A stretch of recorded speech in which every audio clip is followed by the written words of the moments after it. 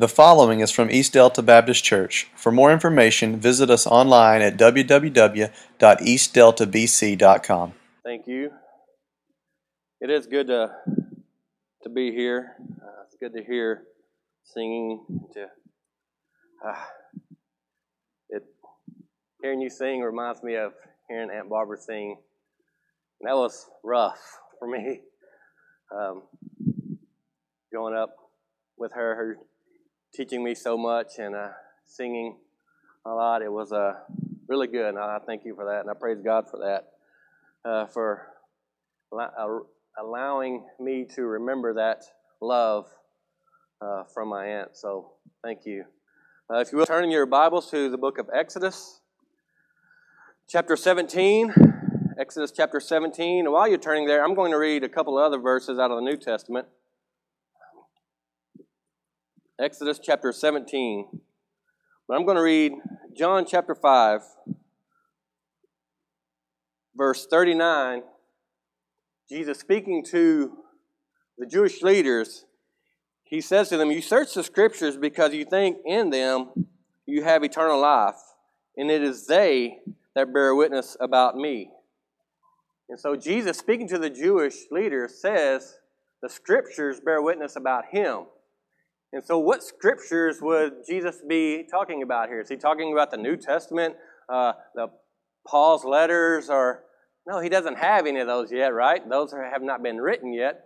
So when Jesus, speaking to the Jewish leaders, says, "You search the Scriptures because in them you think you have eternal life, but it is they that bear witness about me."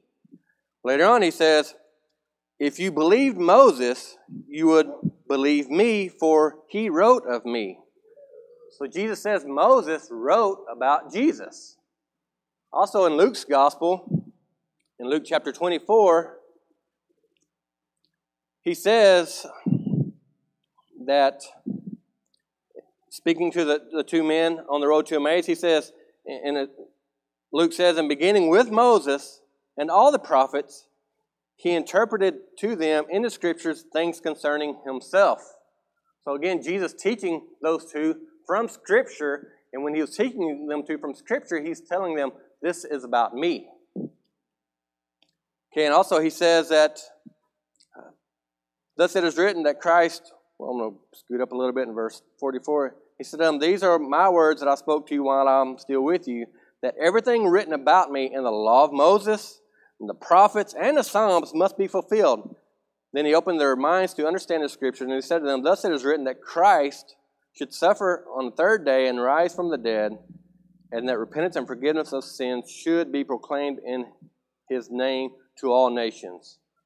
And so there he again says those books, those parts of Scripture are about him, and more specifically, that he should suffer and die and on the third day rise again. So he says Old Testament Scripture is written about him, and more importantly, it's written about the gospel.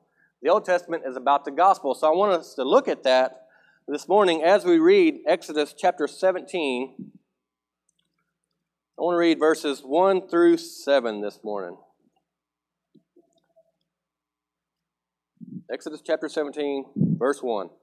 "All the congregation of the people of Israel moved on from the wilderness of Sin by stages, according to the commandment of the Lord, and camped at Rephidim. But there was no water for the people to drink. Therefore the people quarreled with Moses and said, 'Give us water to drink.' And Moses said to them, Why do you quarrel with me? Why do you test the Lord?' But the people thirsted there for water, and the people grumbled against Moses and said, 'Why did you bring us up out of Egypt to kill us and our children and our livestock with thirst?' Thus Moses cried to the Lord, 'What shall I do with this people?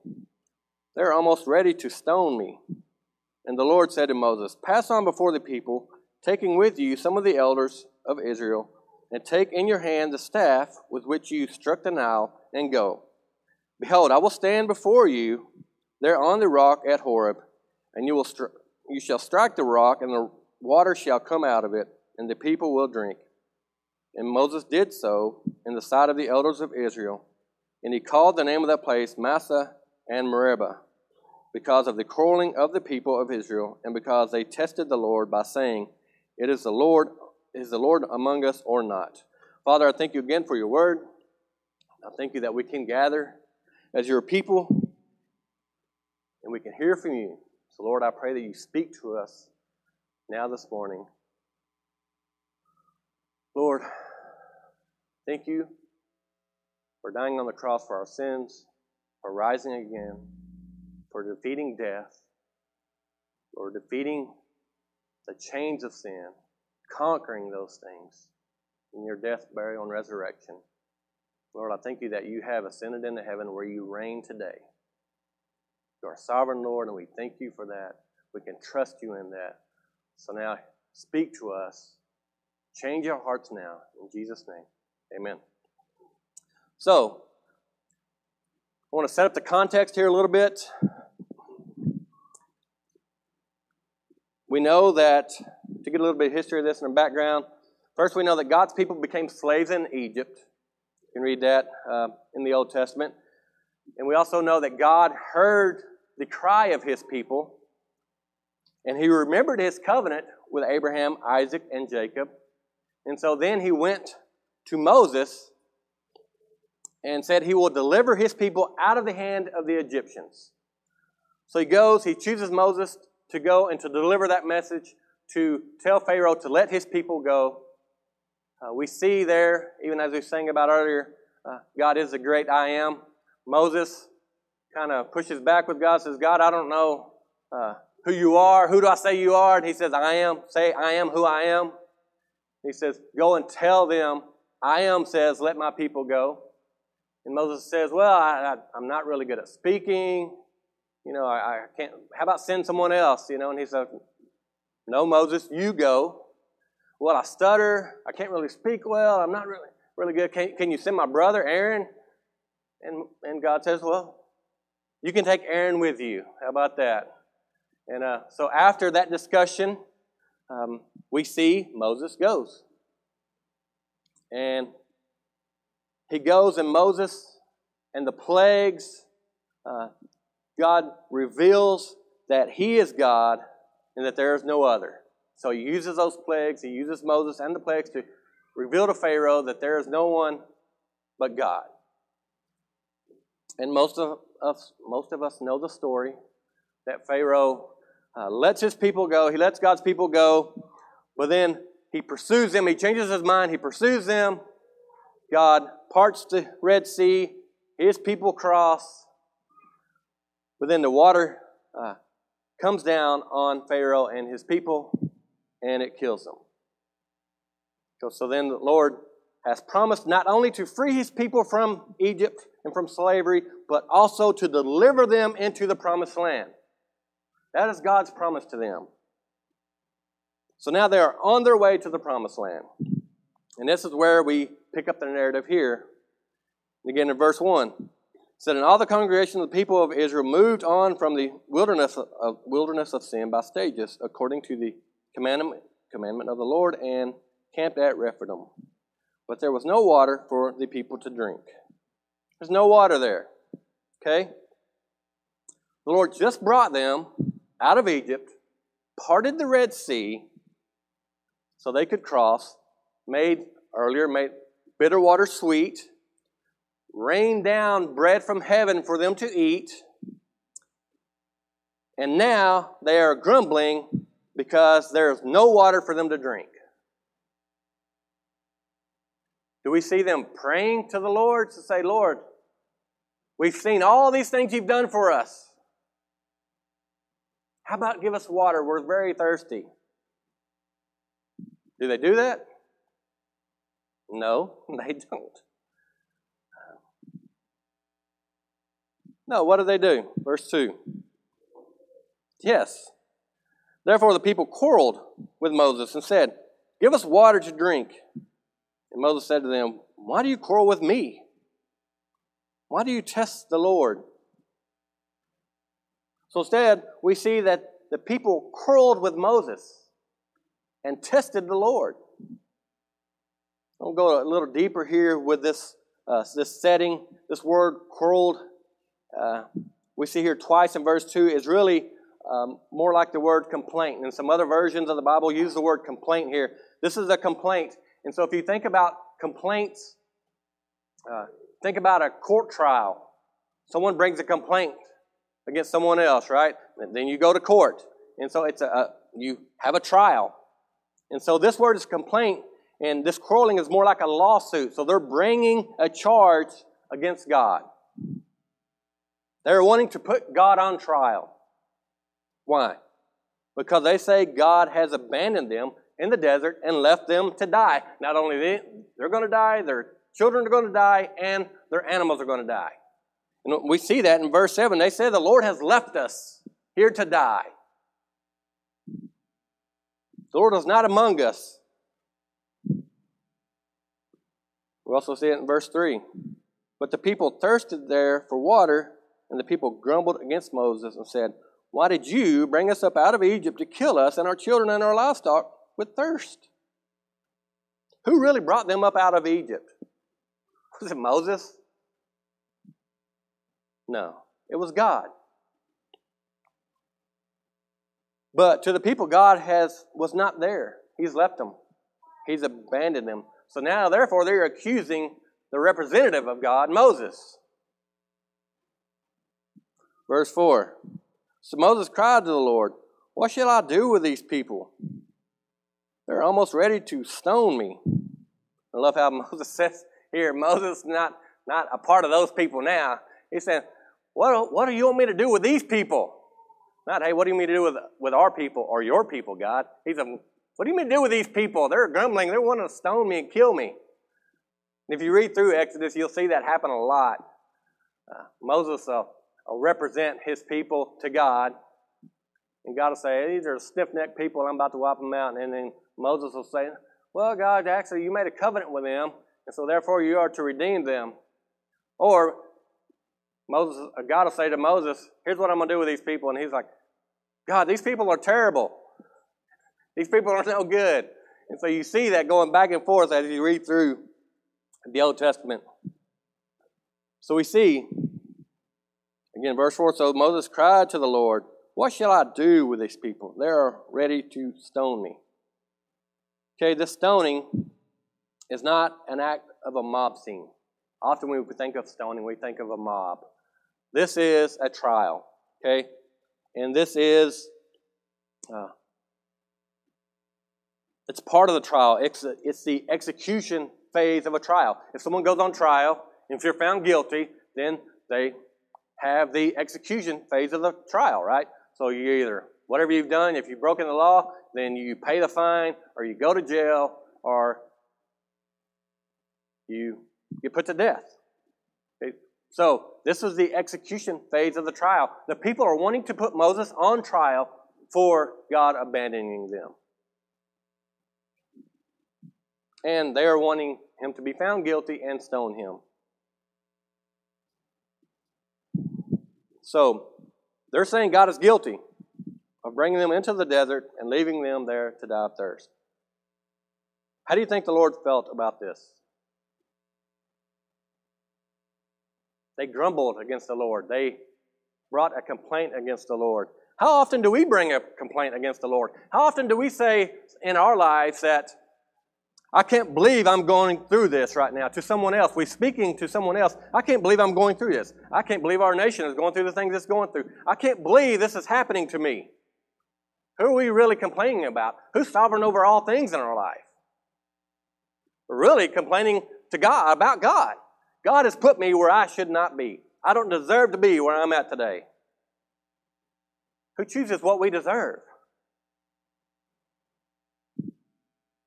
We can grumble and complain a lot instead of praying to the Lord.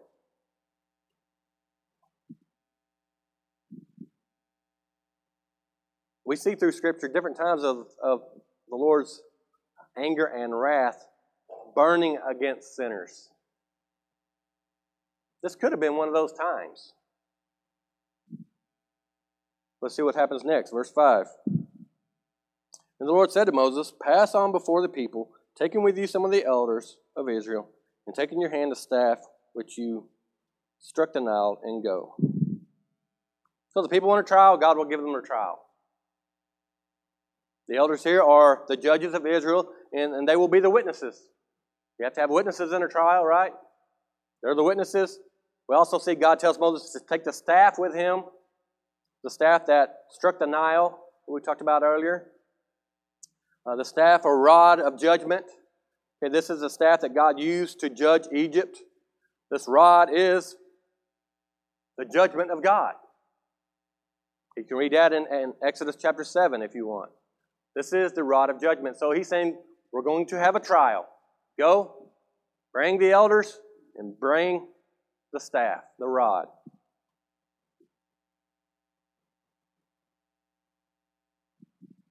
If found guilty, the rod or staff would be used to inflict the penalty. So Moses was going on trial, but not the trial of his own, but the trial representing God. Verse 6. Behold, I will stand before you there on the rock at Horeb, and you shall strike the rock, and water shall come out of it, and the people will drink.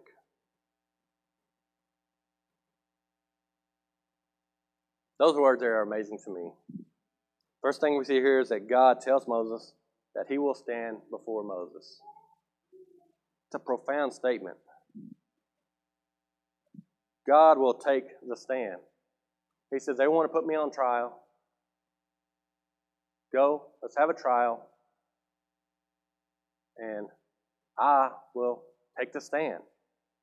Someone's bringing a charge against God. And God says, I'll take the stand. He is God. And all people will one day give an account for the life that they've lived. And yet He says He will take the stand. In the trial, God is taking the place of the accused. God said, behold, I will take the stand before you there on the rock at Horeb. God stands on the rock and is even identified with the rock. As we sing earlier, God is the rock. He's even called the rock. If you read in Deuteronomy chapter 32, as we studied last Wednesday, verse 4 says, the rock, His work is perfect, for all His ways are justice, a God of faithfulness and without iniquity. Just and upright is He. Verse 18.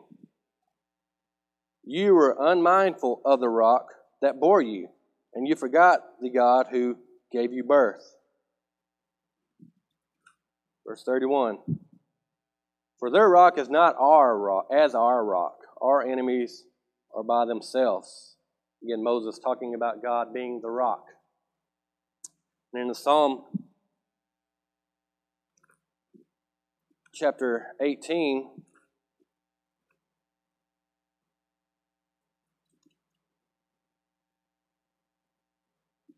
Psalm of David, he says, I love you, O Lord, my strength. The Lord is my rock and my fortress and my deliverer. My God, my rock, in whom I take refuge. My shield and the horn of my salvation, my stronghold. I call upon the Lord, who is worthy to be praised, and I am saved from my enemies. So we see often God being called the rock. Then we see in verse 6 again, behold, I will stand before you there on the rock at Horeb, and you shall strike the rock, and water shall come out of it, and the people will drink. And Moses did so in the sight of the elders of Israel. God told Moses that He will strike the rock, and the rock with the rod of judgment. God says, strike the rock, and that not only am I standing on, but also I am identified with. God here is put on trial, charged and found guilty and punished. Does this sound familiar to any of you? God being put on trial, being punished, being found guilty, and being killed. I hope that sounds very familiar to all of you. Not only that, God Himself says that He will take the blow and He will take the rod upon Himself. The people here, these rebellious sinners, are the ones who deserve being struck down. God could have stricken them down immediately for questioning Him, His authority, and blaspheming Him by putting Him on trial. But instead, He tells Moses to strike the rock. Jesus is the rock. He is not guilty, but He stands to receive the blow of judgment. Jesus, who is the shepherd of His people, not only leads them through the wilderness, He stands in their place that justice might be done. The penalty is discharged. Moses strikes the rock, and the Lord redeems by bearing judgment. And what happens next? Water comes out of the rock. In all of this, God blesses His people. He gives them water. This water comes directly from God Himself. And it blesses His people. In John chapter 7, verse 37, Jesus says, "What? If anyone thirsts, let him come after me, and I will give him water to drink." In John chapter 4, Jesus tells the Samaritan woman what? That if you drink of the water that I give you, you will never thirst again. So Jesus is not only the rock, He is the water. In verse 7, "And He called the name of the place Massah and Meribah because of the quarreling of the people of Israel, and because they tested the Lord by saying, 'Is the Lord among us or not?'" They called this place testing and quarreling, is what those two words mean. Because this is a place where the people of God and put God on trial. They accused God and tried Him. Okay, the rock here at Massah, struck by God's people and for God's people, is a type of Christ. Okay, if you read the Old Testament and you read Paul and even the author of Hebrews, he says that there are types and copies and shadows of Jesus in the Old Testament. So when we read the Old Testament, we should be reading it the way Jesus tells us to read it, to look for Him. He says, this is about me. He says, go back and read this. This is about me. This is a perfect illustration as well as of the gospel of Jesus Christ. Jesus came, lived perfectly, was put on trial by the people, and was punished for sin. This is the gospel of the Old Testament. You may say, well, you're reading too much into that, Kevin. I'm only reading into it what, again, Hebrews and even Paul says, and what Paul reads into it. In 1 Corinthians chapter 10,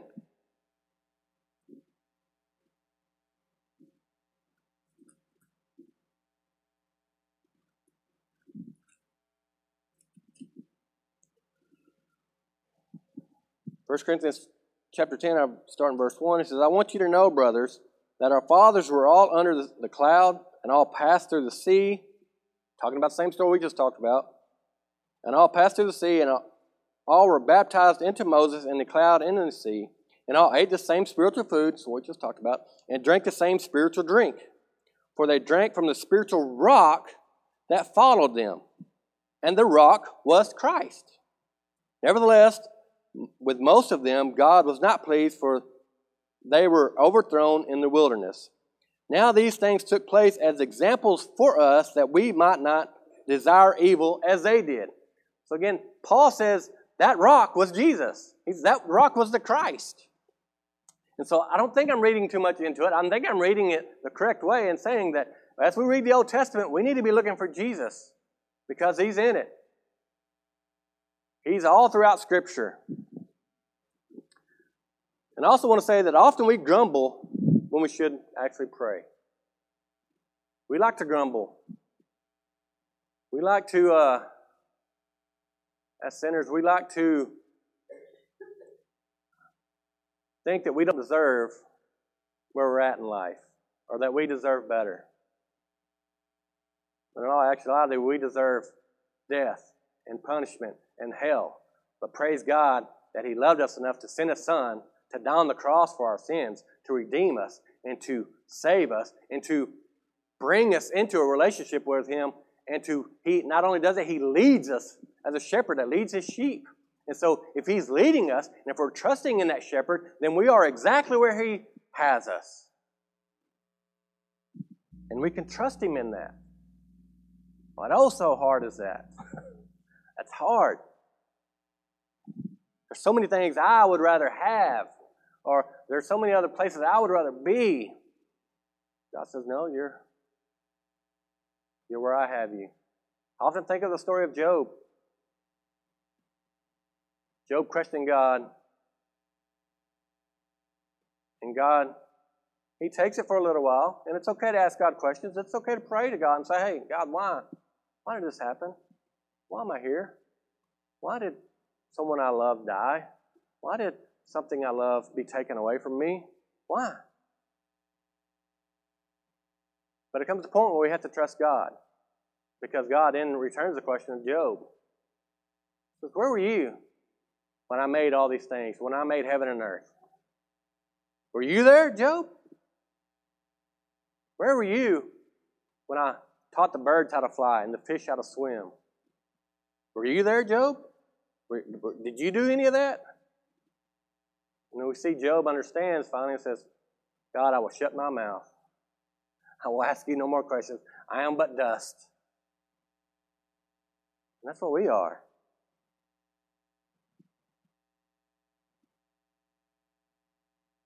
God is good. Always. As David says, God gives and God takes away. Well, what follows that? Blessed be the name of the Lord, right? Whether he gives or whether he takes away. We can still bless him. So I pray that we'll continue to bless the Lord. I know things are shaky in our nation right now, but you know what? God is on his throne. He is still God. He is still good. He's still in heaven. He still loves us. He still cares for us. And he still leads us. And we can trust him. So trust the Lord. Father, I thank you again for your word. I thank you that you give us eyes to see and ears to hear. So Lord, help us not grumble. Help us not quarrel. Help us not bring claims against you and complaints against you. But Lord, help us trust you. Help us come to you in prayer when we need you, Lord, and when we don't. Help us follow you. Help us pray without ceasing. Lord, help us look for your voice, listen for your voice, and hear you and follow you. Lead us, Lord. Draw us closer to you. And it's in your name I pray. Amen.